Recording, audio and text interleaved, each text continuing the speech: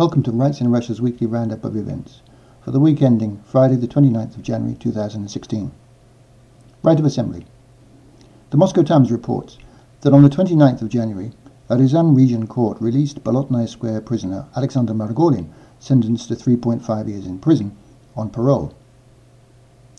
RAPSI has reported that the Russian government has appealed the ruling by the European Court of Human Rights in favour of Artyom Savilyov, Leonid Kavyazin and Ilya Gushin, convicted in the Bolotnaya Square case. Right of Association. Meduza reports that on the 29th of January, Vedomosti reported NGOs that succeed in having their foreign agent status officially removed will remain on the Justice Ministry's list of foreign agents.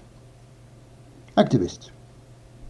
The Moscow Times reports that on the 27th of January, reports said performance artist Pyotr Pavlensky has been transferred to the Serbsky State Scientific Center for Social and Forensic Psychiatry, where he is to undergo a psychiatric assessment on the 1st of February. RFE-RL reports that on the 29th of January, the investigative committee said its probe into the murder of opposition politician Boris Nemtsov had been completed, with 5 suspects charged and the suspected mastermind still at large. Chechnya.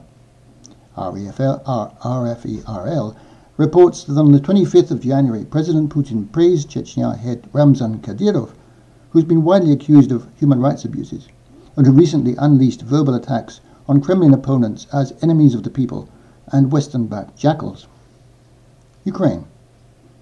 RFE-RL reports that on the 25th of January, Council of Europe Secretary-General Thorbjørn Jagland said he is sending a delegation to Crimea to assess the human rights situation on the peninsula. The Moscow Times reports that on the 26th of January, Chief Military Prosecutor Maxim Toporikov said he sees no grounds to re-examine circumstances of the deaths of 159 military servicemen suspected to have been killed in Ukraine between the 1st of January 2014 and the 30th of July 2015. RFE-RL reports that on the 28th of January, dozens of holders of foreign currency-denominated mortgages continued protests at banks in Moscow and St. Petersburg. Some demonstrators called for the return to Ukraine of Crimea, shouting, "We can't afford it." Georgia. On the 27th of January, the International Criminal Court authorized prosecutors to open an investigation into alleged war crimes committed in and around South Ossetia during 2008, when Russia fought a brief war against Georgia over the breakaway region. That report from RFE-RL concludes our weekly roundup of the week. Thank you for listening. It's goodbye from me, Simon.